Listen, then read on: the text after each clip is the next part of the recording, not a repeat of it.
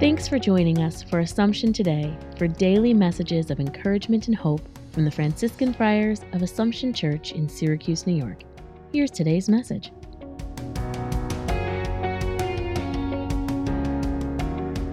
A thought for February the 8th. The readings from the book of Kings this week speak of the temple built by Solomon.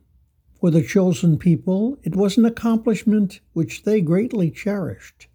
Yet they came to put more importance on the building than on God, whose presence they honored and shared there.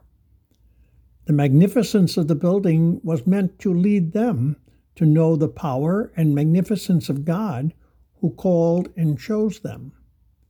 Their offerings and gifts were to be symbolic of their giving of themselves to God, just as He, in His love, gave Himself to them.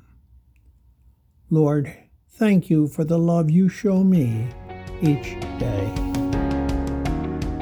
Thanks for joining us today.